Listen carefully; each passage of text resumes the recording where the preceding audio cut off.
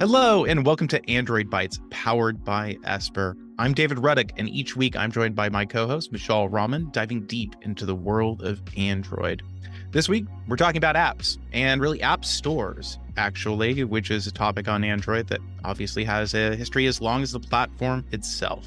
And I'll allow Vishal to introduce our guest this week. Thanks, David. So on today's show, we've invited Logan McGee. He's an independent developer. He's working on a project called Crescent. So thanks for joining us, Logan. Thank you for having me. Okay, and as David mentioned, we want to talk about apps, more specifically app stores and app distribution. In AOSP, you don't have an app store by default. You have no way to actually get apps. And if you install a pure, fresh AOSP build, you got to find and procure apps on your own. I was actually reading an interesting article earlier today on LWN. I don't know if you subscribe to that website or not, but they're basically like a newsletter that covers Linux. And they talked about Waydroid, which is a project we've actually talked about before on the show, way back when we were actually doing the Twitter Spaces. So Waydroid, for those of you who don't know, is a software project that enables running the entire Android user space in a container. It's a really interesting and neat project, especially if you have a Linux smartphone like PinePhone and you want to run Android apps because there's not many native Linux optimized apps for smartphones. But it, like any other non-GMS AOSP project, has the same issue. Where do users get their apps from? Of course, if you're a privacy conscious user, you've probably heard of various app repositories like F-Droid. You know how to procure APKs off of various websites. But as an ecosystem, this is a huge challenge because you can't assume that every user has the same technical capabilities as your average Linux developer does. You got to assume that most users are going to want to, or they're going to expect that there's an app store on their device, and they're going to click that and they're going to download everything, and everything's going to be handled for them all easy peasy. That's why most OEMs, major companies, they go through the process of licensing GMS, which if you listen to our podcast, our previous podcast with the execs from Awesome, you know that's a pretty arduous task. But most OEMs go through it anyways because it's absolutely necessary for their users, which consists of millions of average people, to have access to the Play Store and Google Play services, which ensures not only do they have access to millions of Android apps, but also the APIs that many of them depend on. And because so many apps have GMS dependencies, it's pretty much impossible to talk about alternative app distribution models on Android without factoring in where GMS comes in. So if a device has GMS, then it's mostly just a matter of where do you source the apps from? Is it from Google Play Store or is it from somewhere else? You're not going to have that many problems unless you're dealing with like paid apps.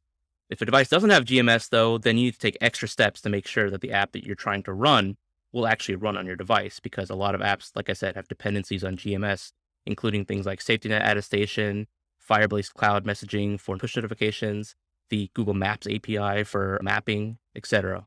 But thankfully, at least since AOSP is open and supports sideloading other app stores that aren't bundled with the OS image, it is possible to actually have alternative app repositories that don't really care about what's going on with GMS.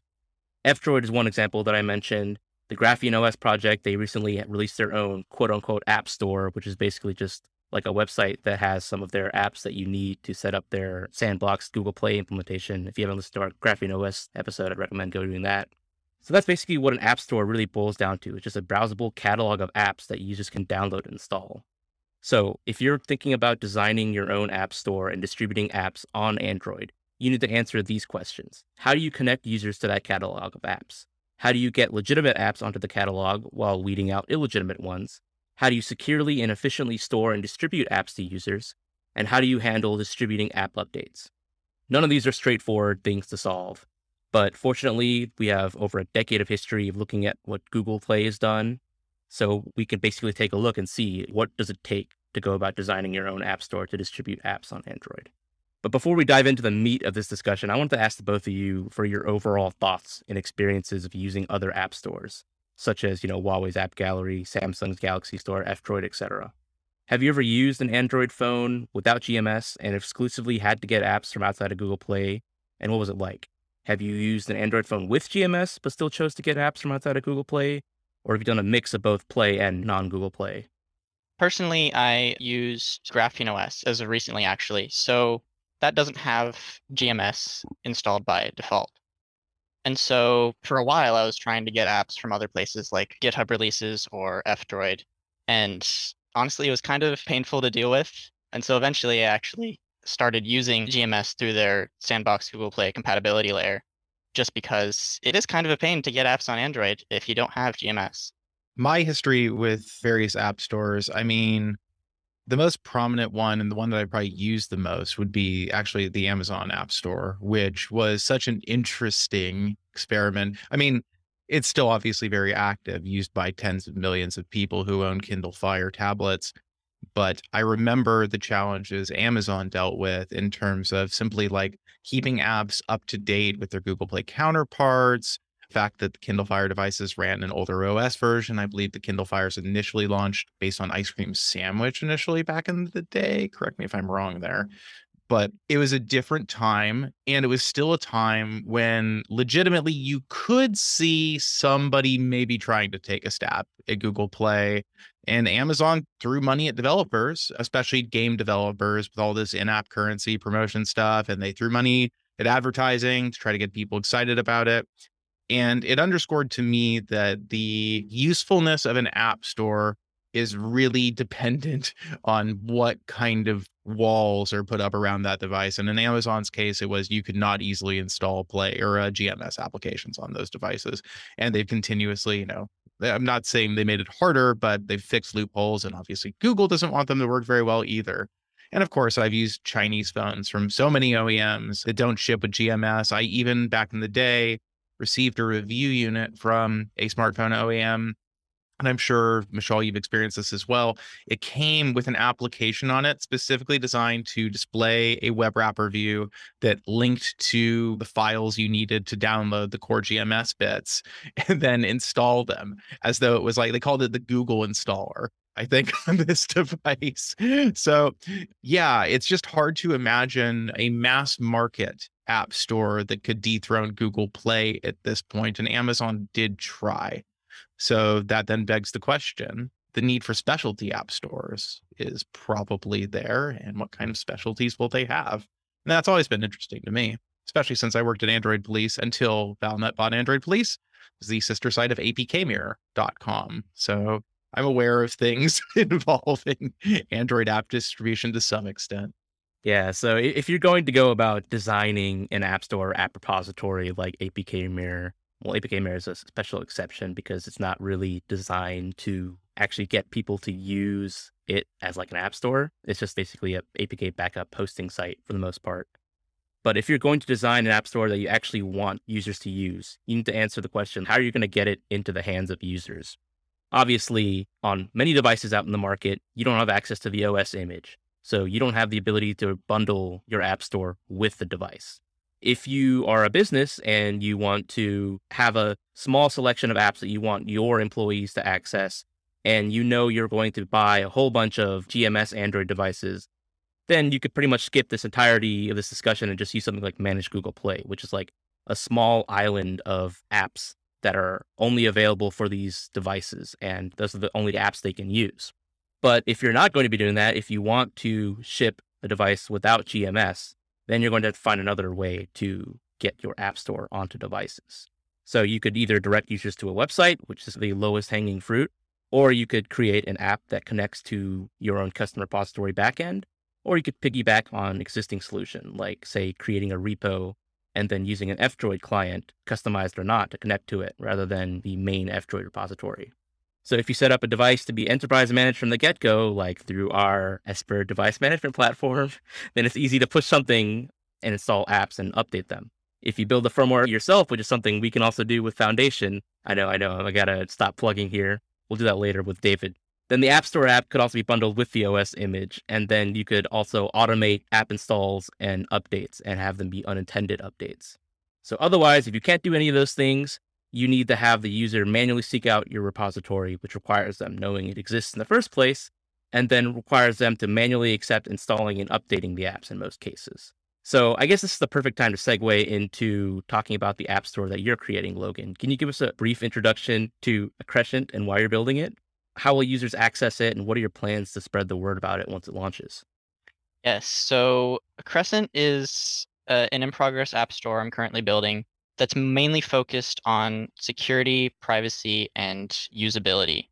It works kind of similar to the Play Store in that it allows developers to upload apps that they have compiled themselves but it's different in that it doesn't require them to give up their signing keys. They don't have to upload an app bundle with their signing keys or have Google generate signing keys for them. So they generate the split APKs themselves locally and then upload them to Accrescent. So Accrescent still has all of the benefits of split APKs without the downsides of trust and security. It also does something kind of neat regarding app signatures. And so it has this signed piece of repository metadata. The store is really just a static web server. And so it uses that metadata to verify that apps downloaded are signed by who they're supposed to be. So even if the server was taken over by an attacker or something, users who download apps will know for sure that the apps they download are developed by who they say they are. But it also focuses on privacy in some ways. It doesn't send any device identifiers. It doesn't need to. Right now, it just sends like the device architecture, screen density, and primary language, and it needs that to fetch split APKs. And another reason building Accrescent was for usability, right? I'm sure a lot of people have had problems with, say, on F-Droid, you have to manually accept and install every single time you update an app, whereas Accrescent uses some modern APIs to allow you to update them in the background without user interaction, but without compromising on security. So those are a couple of the things that Accrescent does to ensure better user security and privacy over existing solutions. Yes, thanks for the rundown, Logan. So you brought up a lot of things that I kind of want to touch on in a bit, especially like split APKs, Android app bundles, etc. Some of our listeners may not be familiar with these concepts. But before we actually dive into considerations that you need to make to get apps onto a store, I want to talk a bit about Android security model when it comes to applications. So every app that you install on an Android device comes in a file format called an Android package or APK file. An APK is a self-contained archive, which is essentially a derivative of Java archives or jar files, but with a few Android-specific additions to it. So the jar file format is itself based on the popular zip format, which, if you ever use the desktop computer, zip, it's that handy archive file format where you store a bunch of files and compress it and it saves you space. And since jar is based on zip, APK by extension is as well, which is why you can open up APK files and see what's inside them using something like 7-zip on Windows or other platforms. So within the APK file, there's several key Android-specific components, namely the Android manifest, which contains the app's metadata, including what components it supports, what components it has, what permissions it requests, and other various things that it needs, like what libraries it might require. There's also the Dalvik executable bytecode files, which has the app's code for the JVM to interpret. Then there's the resource catalog, which is like resources.arsc, and then the actual resources that they map to. Then there's unmanaged resources, which are also called assets, and then optionally some native libraries. There's also a digital signature, which is inherited in part from the jar format. And that digital signature is generated whenever the developer signs the application package using a signing key. So every app that's installed onto a device gets a unique or has a unique package name. Developers can technically give whatever package name they want to their application, but Android will reject the installation of any app that has a package name matching an existing app that's installed on the device, provided that app's digital signature doesn't match the existing apps. This way, if you have one app installed, a developer can't just say, I want my app to have the same package name and then try to install on top of that existing one. That's one of the key parts of Android security model when it comes to applications. And since the signing key used to generate an app's digital signature is generally assumed to be kept private and secure, somewhere where only the developer who signs the app has access to, or in Google Play's case, Google themselves, it's generally assumed that only the app's original developers, or Google, will be able to push updates to existing apps that Android will accept. This is how Android securely updates apps. So I've done a bit of oversimplification here. APKs don't actually use like the exact same digital signature implementation that you see in jar files. They've evolved over time to have like a proprietary implementation. There's various implementations called the APK signature schemes. And I wanted to ask you, Logan, if you can explain to our listeners a bit about these APK signature schemes. Like, what does the signature scheme v3 bring to the table, for example? APK signature scheme 3 is a slight improvement over v2, which is what replaced the legacy jar signing you were just talking about. And v3 allows for key rotation. So that means if a developer has a certain signing key, and they might suspect it's compromised, for example. They can sign a new key with their old key and then make that new key the new trusted key for that app. So they can migrate away from old keys to avoid compromise without having to make the user uninstall and reinstall their app, which would have been the case before. There's a couple other newer ones too, like v4, which is kind of different. It's not embedded in the APK itself, it's in a separate file. And that can be used for this feature called fsVerity. I don't want to get too technical about it, but essentially what fsVerity does and what v4 signatures allow is for the OS to cryptographically verify an APK every single time you launch it or every single time it's read by the operating system, which is very helpful for reducing persistence. I believe the Google Play Store uses v4 signatures for this reason. He talked about the technical implementation, but one of the key features that it enables is the app incremental feature. So I think, I forgot what the marketing name is for it. I think Play as you download. Yeah, that's what it's called. So Android 12, Google introduced Play as you download, which basically lets you start playing a game while a lot of its assets are still being downloaded. So because the signature is separate from the actual APK, it's able to be verified as the bulk of it still being downloaded. So that's one of the features that v4 enables, and which is why it's not really mandatory to support yet, whereas v3 is a much more significant improvement in terms of security.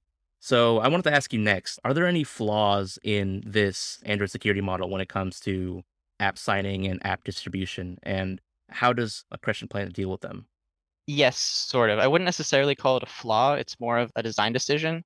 But the way Android works with app signatures is the first time you install it, it pins that signing key. So say you install an app called Secure Chat or something. I install that, and then the Android operating system parses it and finds the signature and says, okay, this is the key that signed this app, and I will not accept any updates if they're not signed by this key. And so that secures updates later on, right? But that doesn't help with the first install. If you install a malicious version of that app, then it'll inst updates that are legitimate, and presumably you'll be getting updates that are malicious. And Android doesn't really do anything itself to solve this problem. It just leaves that up to the application layer. What Accrescent does to solve this is when you upload an app to the store, I or whoever maintains the repository will sign their key to validate basically to the app, this is the signing key we will accept for this app. Accrescent will only accept this signing key for this app. And so that means the first time you install it, you can know for certain that you are installing the legitimate version of that app, and it can't be replaced with a malicious version or something, even if the server was taken over, if that makes sense. Gotcha. Yeah, I mean, that is a big problem, like figuring out how to install the legitimate version of an app, especially when there's so many clones and copycats out there and so many different ways to sideload apps or trick users into sideloading apps that seem legitimate, but they're actually not. And once they have it, how do they know it's actually the real deal or not? And many times they don't. That is one, as you mentioned, it's not really a flaw, more like a intentional design decision, and there are solutions to mitigate that. But one of the, I'd say, key failures of most app stores is actually getting developers on board. And I think this is one of the areas where why so many people don't even bother trying to make an app store. So kudos to you attempting to do that. For those of you who aren't familiar with this major chicken and egg problem, you have an app store, right? What you need to do is you need to get apps on board. So you need to get developers to upload their apps. But the problem is developers aren't going to do that if there aren't users who are using your app store. Because after all, most developers want to make money off their applications. You know, they need to earn a living or sell a product or do something with it. So if there aren't users, then they aren't going to be making any money. And if there aren't any apps, there's not going to be any developers. So it's just a vicious cycle that kind of ensures that most burgeoning app stores don't ever really take off. And it's why even app stores created by the biggest tech companies on the planet just pale in comparison to Google's Play Store. There are a couple of things that Google Play does particularly really well and what others have attempted to copy in order to get developers to actually upload their apps and share them there. So Google Play, for example, they offer pretty robust tools around handling rollouts and managing your storefront, and then offering various ways to promote your apps within Google Play, outside of Google Play. Other app stores try to offer lucrative revenue sharing fees much lower than Google. But still, if you're trying to launch an app store and you want to compete with Google Play, that's a really hard sell. But if you are trying to just launch an app store that serves a very specific purpose, just a handful of users, you know what you're targeting, then you're setting much more realistic goals for yourself. But if you're trying to launch a very open app store that accepts app submissions by any developer around the world, then you're going to deal with the problem. And it's a problem that pretty much most app repositories deal with. And it's how do you moderate to ensure that bad actors aren't abusing your platform to spread their malicious data sucking applications or straight up malware. And if you're dealing with Google Play scale or like Samsung scale, et cetera, then the answer is, in my opinion, you can't. I think it's literally impossible for a company like Google to be able to thoroughly audit each and every single app that comes out their door. There's just too much to deal with. There are a few things they do, and they do well, and some not so well, to raise the barrier to entry to ensure that there aren't as many malicious apps or privacy afflicting apps that are submitted to the App Store. Like the most basic thing they do is they require a fee and, personal contact information when you sign up for a developer account. I don't think it's very effective, but I'm pretty sure that does stop a lot of bot submissions. Google Play and other app stores, they also perform static analysis of manifest files to look for potential violations of privacy. So, for example, Google Play has a lot of policies around what permissions an app can request and how they want to use them. So if it detects that your app is trying to request the SMS permission, then Google Play will reject your app if you don't submit a form and your app doesn't meet one of the pre-approved categories of apps that can request access to SMS.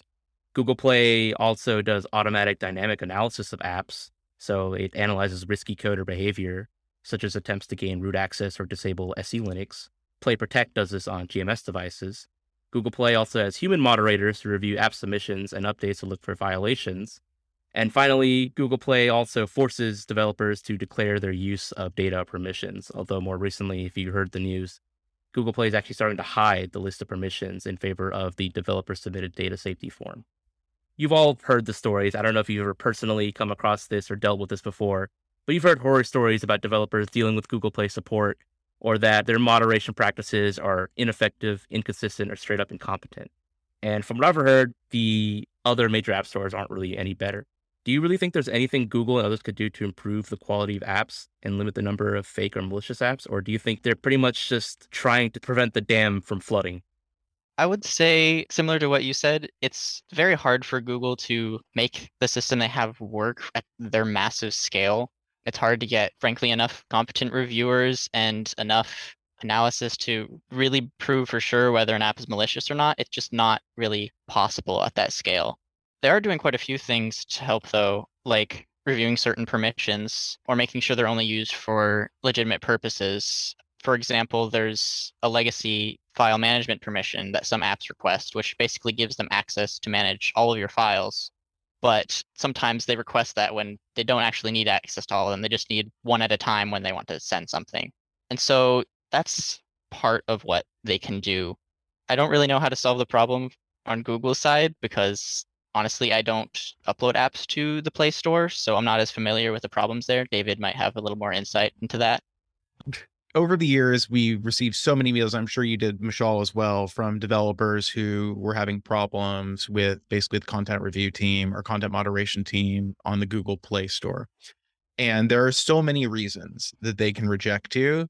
And often, of course, they're really terrible at actually explaining the rejection reason because usually the person rejecting you is probably somebody not making very much money and they're working through as many of these approvals as they can in a given workday. Their goal is volume, not quality. No, you can't just make better people for this. Like you said, that's not really a scalable solution. And to me, Google is pulling the levers it can, which are restricting permission access, making it more stringent, or at least making the declarations very obvious when it's something really sensitive, which we're seeing now in Android 13. And we've seen it in previous Android versions. And I think that we'll continue to see that trend and will continue to be upsetting to a particular audience of Android enthusiasts who don't like that Google is clamping down this way. But at the same time, it's hard to see this being a problem that can be solved at scale without immensely powerful machine learning and really rigorous controls. And that just seems to be the direction Google is heading. And that's how most of their products work. So I feel like, yeah, The horror stories from the Play Store are really frustrating. You hear about devs who get delisted for totally bogus reasons because the reviewer either didn't understand something about a trademark or copyright complaint, or they thought there was something in the app that had changed, but they misunderstood. And seeing that kind of stuff and like seeing people's livelihoods be affected by that, that sucks. At the same time, Vishal, what you said, I think, is what I've heard as well, that there is no app store that's good at this. You hear complaints about Apple on the App Store all the time. This is part of why I believe it's a good idea to leverage the Android security model to enforce this level of quality control. For example, the Play Store requires that all apps uploaded must target a certain SDK. And basically what that means is it's tested on a certain Android version, and the OS enforces certain restrictions around that app that typically get stricter as the Android version goes up. And so that's one way they can enforce quality control. The other one is permissions, which they do quite heavily. Part of it is informing users as well, so they understand, when I'm giving an app access to this thing, apps don't have access to a whole lot of sensitive information without user consent. And so having to rely on the App Store to communicate that can be helpful, but part of it is also up to the user. I wanted to ask your thoughts on the growing number of permissions that seem to be purposely designed so that their actual enforcement mechanism isn't the Android OS itself, but rather Google Play. And I know there's a lot of permission that says, oh, app stores may enforce the use of this permission, but in actuality, it was designed around Google Play. So I already mentioned SMS, but there's also call log. Those two permissions existed a while ago, but I'm seeing more and more permissions being added with each new OS version. And their permission level might be normal, which means that they're granted an install time. But then there's an asterisk in the documentation that says app stores may restrict this permission. So I wanted to ask you, do you think that's a good model for Google to take? And do you actually see other app stores following through and actually enforcing these permissions like Google is? I think it can be a good thing, but I think it's also a hard balancing act. You don't want to ask the user for every little low-level permission that they might understand. For example, there's the query all packages permission, which basically allows an app to list and read all of the apps that you have installed on your device, which you would think is pretty sensitive stuff. But the OS doesn't have a mechanism yet to enforce that permission. Even if you don't have the query all packages permission, there are other ways to get around it and list all the apps you have installed. And so the Play Store restricts this, but the OS doesn't. That specific example, I think, could be enforced by the OS later, but due to how Android works currently, it's hard to do that without breaking certain app functionality. Another example is the internet permission. A long time ago, it used to be a dangerous permission, which means the user had to opt in and allow an app network access. But Google later decided that would just cause permission fatigue. And so if the user is being requested all these permissions that they have to give almost every single app, then they'll just start blindly accepting without really looking into what they are giving an app access to. And so it's a hard balancing act. It's definitely better for the OS to enforce a permission, but sometimes it's hard for very low-level things that the user might not understand what they're needed for or what they do. Yeah, we've talked about this balancing act that Google has to do before. And, when you're developing an operating system that serves billions of users, tens of thousands of developers around the world, and hundreds of millions of regular users, it's complicated. There's so many considerations that they have to deal with that you don't really have to care about if you're only designing a platform that's for a specific use case. If you are able to own the OS image, like if you're developing your own AOSP build for your own devices, and therefore you're able to bundle your own app store, then you can bypass a lot of Google's or Android's security restrictions on third-party app installers. And this is one of the things that Google does for the benefit of the overall ecosystem. But if you can develop your own operating system based on AOSP, then you don't have to really consider the security implications of that because you can whitelist your own app store. You can grant it all the permissions that Google Play Store might have access to. Without this permission, though, if you're a regular third-party app store running on a Android device that you can buy off the shelf, then you can't install apps on your own without holding the request install packages permission. And that's the permission that's shown to the user. It's install unknown apps. What it does is it allows an app to send an intent to the system package installer or to use the session-based package installer API to request users to grant approval for app installs, which is why the permission name has request in its name. So when you use this API, the user has to actually grant their approval for each and every installation and subsequent update. And that can be a real pain when they want to do batch installations or batch updates of apps. So privileged system apps like Google Play Store on all GMS devices or whatever app store you pre-bundle on the device can request the install packages and delete packages permissions to be able to do fully unattended installs and uninstalls on first installs and all subsequent app updates. But that's not attainable by user apps unless, the user app is able to gain root access, which is not possible unless the bootloader is unlocked on most devices. There is, however, one way that third-party app stores can do unattended updates, and you did mention this before, Logan, when you were talking about Accrescent, and it's through a new API that was introduced in Android 12. So I wanted to ask you, can you explain what this API, this new feature in Android 12 does, and how does it exactly work? Yes, so Accrescent does use that API. Android 12 introduced this API that allows app stores to update apps without requesting user permission all the time. And the way it works is with this concept called the installer of record. So say Accrescent installs Secure Chat again. Accrescent is then marked as the installer of record for Secure Chat. When it first installs it, it brings up the normal package prompt, do you want to install this app by the OS? But once you grant consent, then, in this case, Accrescent is allowed to update Secure Chat automatically without asking the user. And this works in tandem with other Android security features like downgrade protection and signature pinning, making sure that it's signed by the same developer and that you can't downgrade it. So that's what Accrescent does. The privilege permissions you were talking about, like you said, they don't ask for user permission. But what's nice about the Android 12 unattended update permission is that's not privileged. You don't have to whitelist an app in your operating system. You can use it on any Android 12 and up device. That's basically how that API works. And fun fact, this whole API, this feature directly came about as a result of Epic's lawsuit against Google, as well as all the antitrust scrutiny that Google's been facing. If it weren't for all that scrutiny Google's been having lately, then we wouldn't have this feature or the reduction in the revenue sharing fee. So developers, it is really important that you keep an eye out and you watch what's happening with these lawsuits and these regulations around the world because they're having a direct impact on the operating system and the ecosystem as a whole. They're really important, even though there's a lot of legalese and a lot of politicking back and forth. But yeah, I definitely keep an eye out on all that. If you're developing an app store, I'm sure you probably don't really consider the politics behind it if you're just actually a developer working on the back end.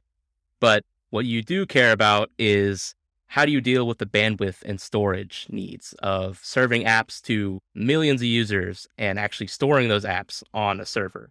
When you're at Google scale, this is a very, very important discussion to have because every bit of optimization counts, both on the server side to reduce storage and bandwidth and on the delivery end to improve download speeds for users and thus user retention. There was a story I read, I think it was in 2017, when a Google intern introduced a more efficient compression method called Brotli. It was used for both OS system updates and also APK files themselves. And I was surprised by the number that Google shared. It saves them around 1.5 petabytes of data per day just by switching to a more efficient compression method. Just being able to switch one compression method, apply that to all the apps that they serve to save so much data and thus reduce bandwidth costs on both ends.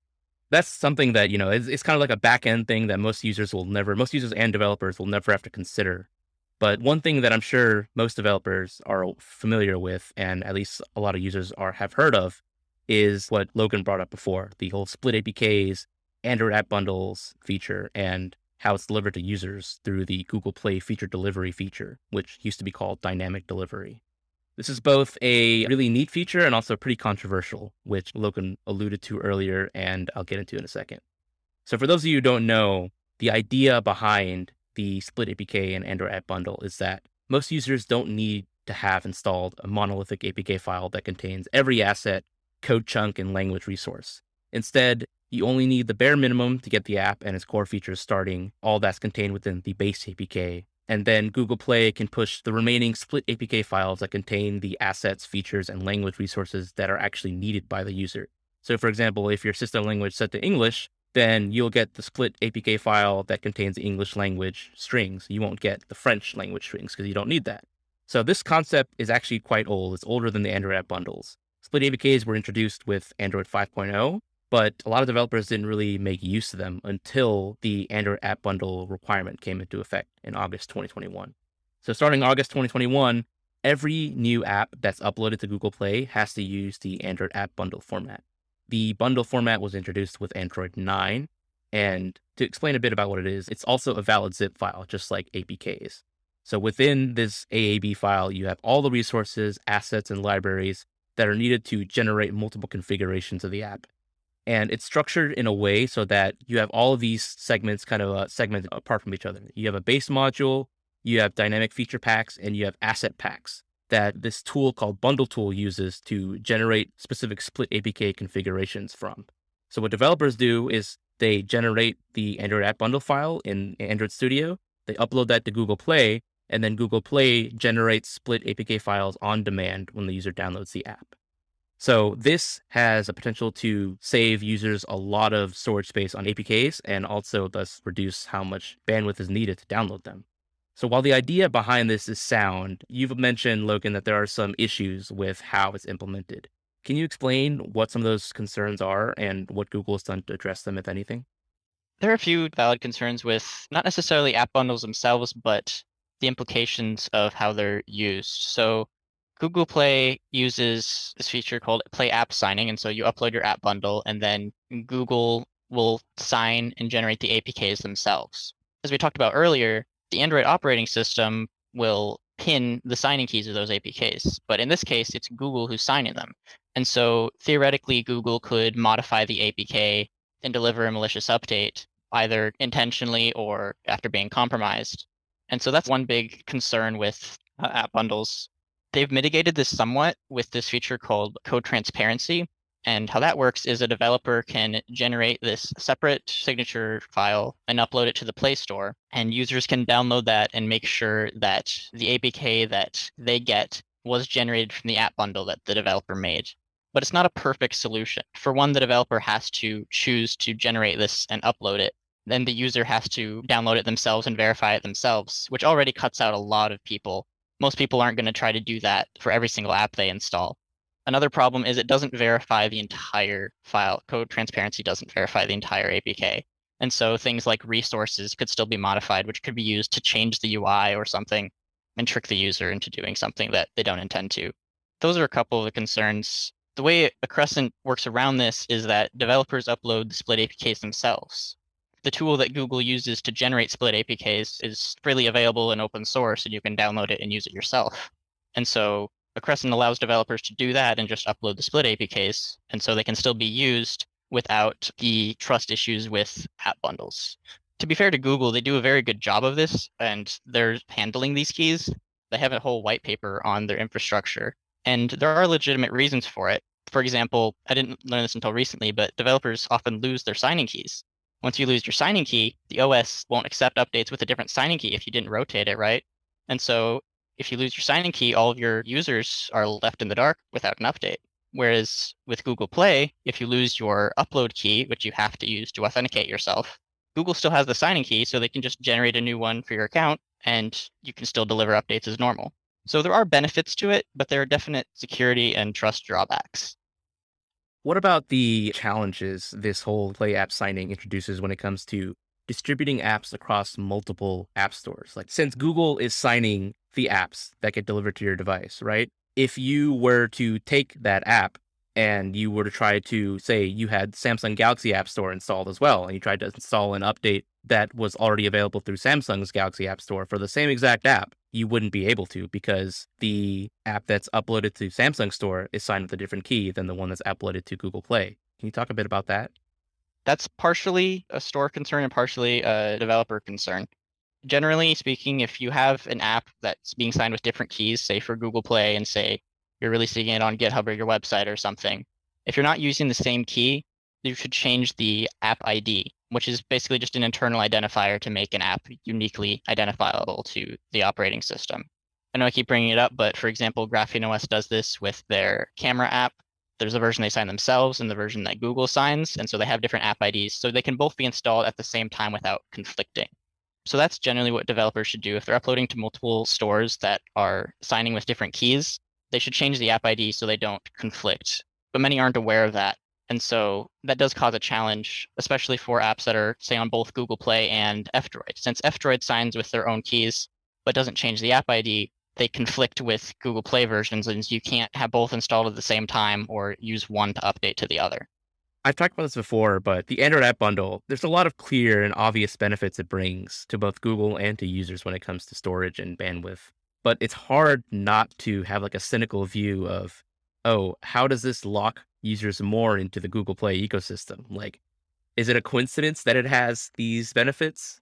You tell me, because I'm sure many people will think that there's no coincidence that, it has this benefit of doing that. But to be fair, there are some rather unique things that can be done with Android app bundles that you can't do easily with the monolithic APK. So, for example, at the beginning of this year, Google announced a new feature that Google Play will be getting called app archiving. So basically what this does is that Google will be using the bundle that developers upload to generate a new split APK file called an archived APK.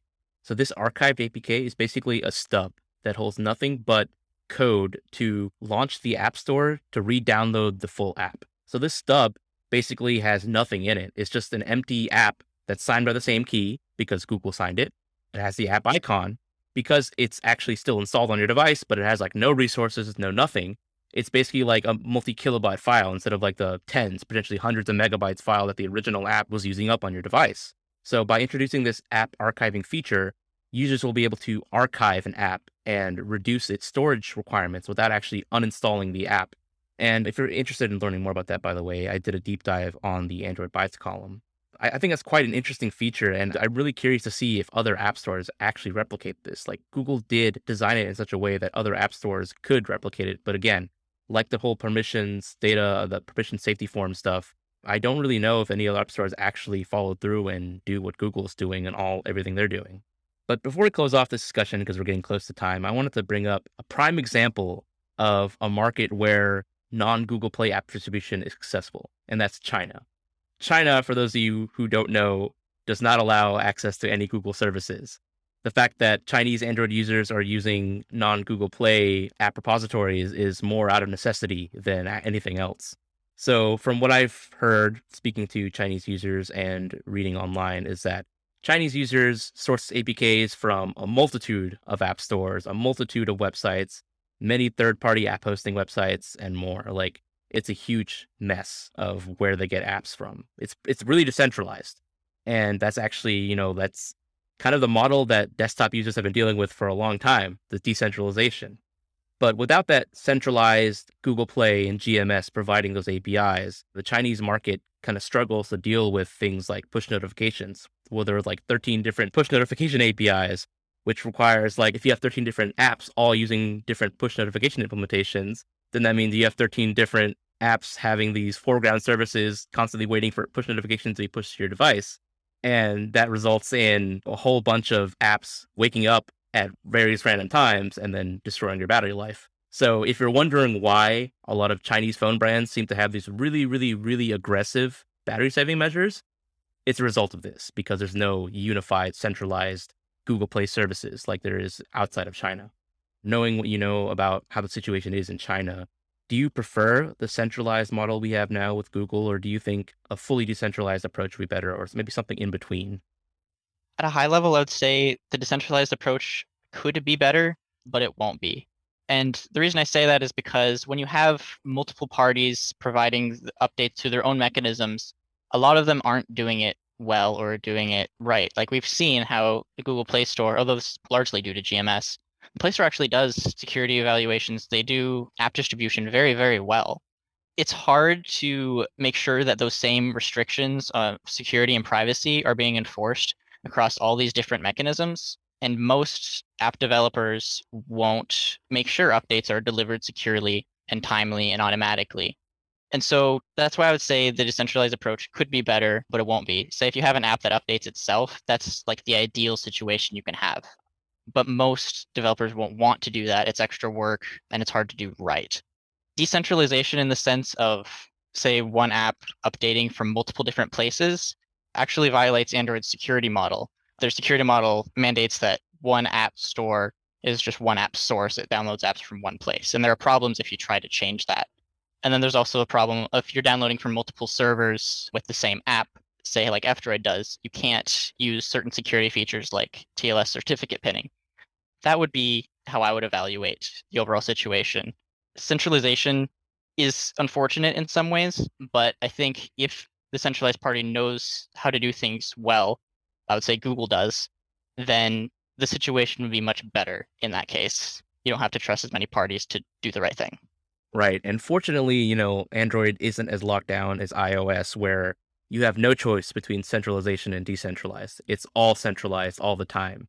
At least with Android, 99% is through Google Play. But that 1% outside of China, at least, you have the freedom to choose what apps and what app stores you're using.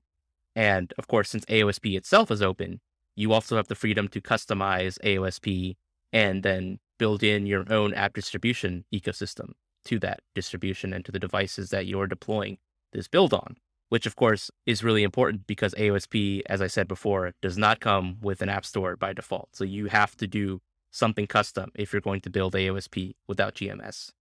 App distribution is actually something that is very near and dear to Esper. You might even say it's kind of the core of our business in a lot of ways, because what Esper does every day is deliver applications and updates to applications to dedicated devices, which are things like kiosks, business tablets, things that typically don't have Google mobile services to begin with and wouldn't have a reason to, other than having a way to get apps. But obviously, that's not a good solution for a lot of reasons, for a lot of different kinds of devices, some of which are cost, some of which are time, some of which are engineering effort. I mean, all of those things generally are true being a GMS partner versus using AOSP. So if you're using AOSP to build a kiosk or to build a point of sale or to build display signage, whatever it might be, a medical device, perhaps home exercise equipment, or literally on a climbing machine, you need a way to deploy updated APKs to that Android device. And if you don't have the Play Store, that's a little easier said than done at scale. Easy to do with a few dozen. Once you get to a few hundred, few thousand, tens of thousands of devices, that gets pretty hard. And so what Esper provides, along with our robust device management tools, is a really, really sophisticated way to deploy your apps, stage updates, group them, choose when and where they go out, set conditions for success, and deploy your app in a way that is highly observable and where you know exactly where it's going. You know, every device that has received it, every device that hasn't, you're getting exception reports when something goes wrong. So if you've been wondering how you can deploy applications to Android devices in a really specific, targeted, highly reliable way with an enterprise-grade QoS, come talk to us at Esper. We're at esper.io. Thanks, David, for the obligatory Esper plug in the Android Bytes podcast. And of course, here's the obligatory closing segment of the podcast where I give our guests the opportunity to explain where can you follow him online. So Logan, where can people find you and your work? You can find me on Twitter and on GitHub as lberrymage. That's my handle on most other places. And then Accrescent is on github.com/accrescent. ACCRESCENT. And you can find David and I on Esper. That's blog.esper.io. And thank you all again for listening to another episode of Android Bytes.